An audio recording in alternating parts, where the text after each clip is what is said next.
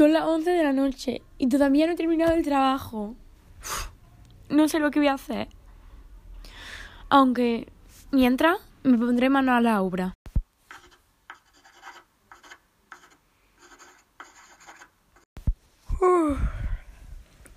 Qué sueño. Creo que me voy a echar un ratito.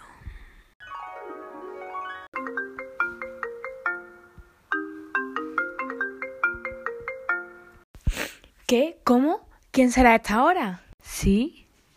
Soy Abderramán I y te voy a contar mi historia.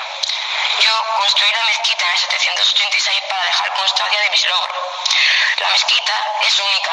A diferencia de otras, no está orientada a la Meca, ya que no quería darle reconocimiento a la Basía, ya que anteriormente mataron a mi familia. Lo hice en aquel lugar no solo por su precioso paisaje, sino porque había una ruina, la de la Basílica de San Vicente. Yo hice 11 naves longitudinales en dirección y, como ya sabes, construí la primitiva mezquita. La razón de por qué ampliamos la mezquita se debe al incremento de los fieles o debido a los deseos de la monumentalidad. La gobernanta en esos tiempos venideros se conoce que Córdoba pudo albergar más de 1 millón de habitantes.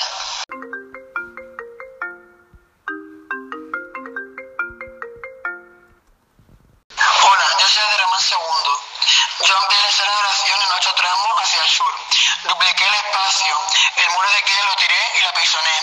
Y lo desplacé 8 tramos hacia el sur. Además, la sala de oración pasó a tener 64 metros. Era casi cuadrada. Al igual que Abderramán I, utilizó materiales de acarreo, es decir, materiales reciclados. Edificios ruinosos, tanto romanos como visigodos. Y el suelo era de tierra apisonada.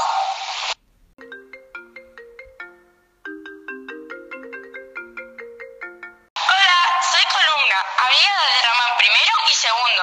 Para que me conozcas mejor, voy a hablarte sobre mí. Estoy formada, en primer lugar, por un arco de herradura y más arriba un arco de media punta. El arco se divide en partes, cada una de ellas se llama dovela y la del centro se llama clave. Como los materiales son de acarreo, no todos somos iguales. Cada uno tiene una base diferente, con lo cual tendremos una diferente altura de base. Unas tendrán más, otras tendrán menos, y hay columnas que incluso no tienen. Mis partes más destacadas son el pilar, modillones, columnas, arco de media punta, arco de herradura y bicromía de dovela. Es decir, dovela blanca y roja. La dovela es la clave de la columna intercalaba mármol blanco con el cemento de ladrillo. El origen de estos singulares arcos, en los que destaca la altura, es el acueducto romano de los Milagros en Mérida.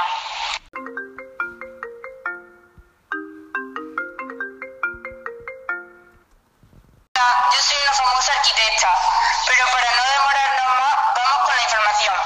La mezquita está dividida en tramos separados por hileras de arcos sobre columnas.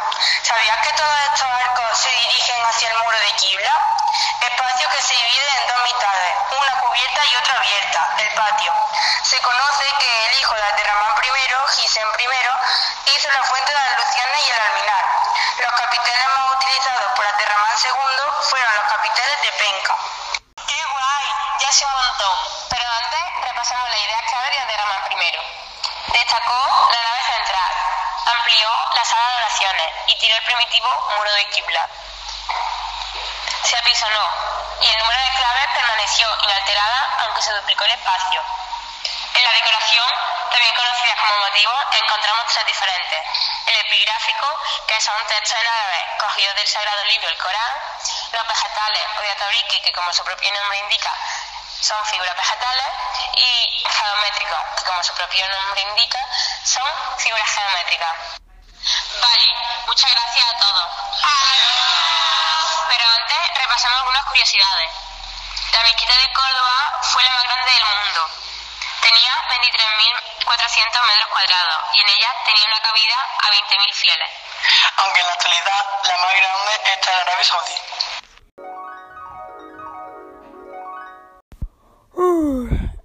Oh, me he quedado dormida. Pero, ¿qué hora es?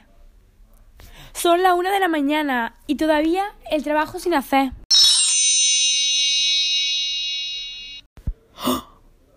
Pero, ¿cómo puede ser? Tengo el trabajo hecho. Aunque he tenido un sueño muy extraño. Pero de todos modos, ¡Qué bien! ¿Creíais que os habíais librado de mí tan fácilmente? Pues estabais equivocados. Ahora vamos a reforzar todo lo anteriormente explicado. En primer lugar, tendremos que saber qué es una mezquita. Una mezquita es un lugar de oración de los musulmanes. A diferencia de los templos de otras religiones, en las mezquitas no se reside la divinidad. En ellas solo se invoca su nombre y se reza. En su interior no hay, por tanto, representaciones figuradas ni de Dios ni de su profeta Mahoma, prohibidas por el Islam. No obstante, es un espacio sagrado, razón por la que hay que descalzarse para entrar, para no introducir impurezas.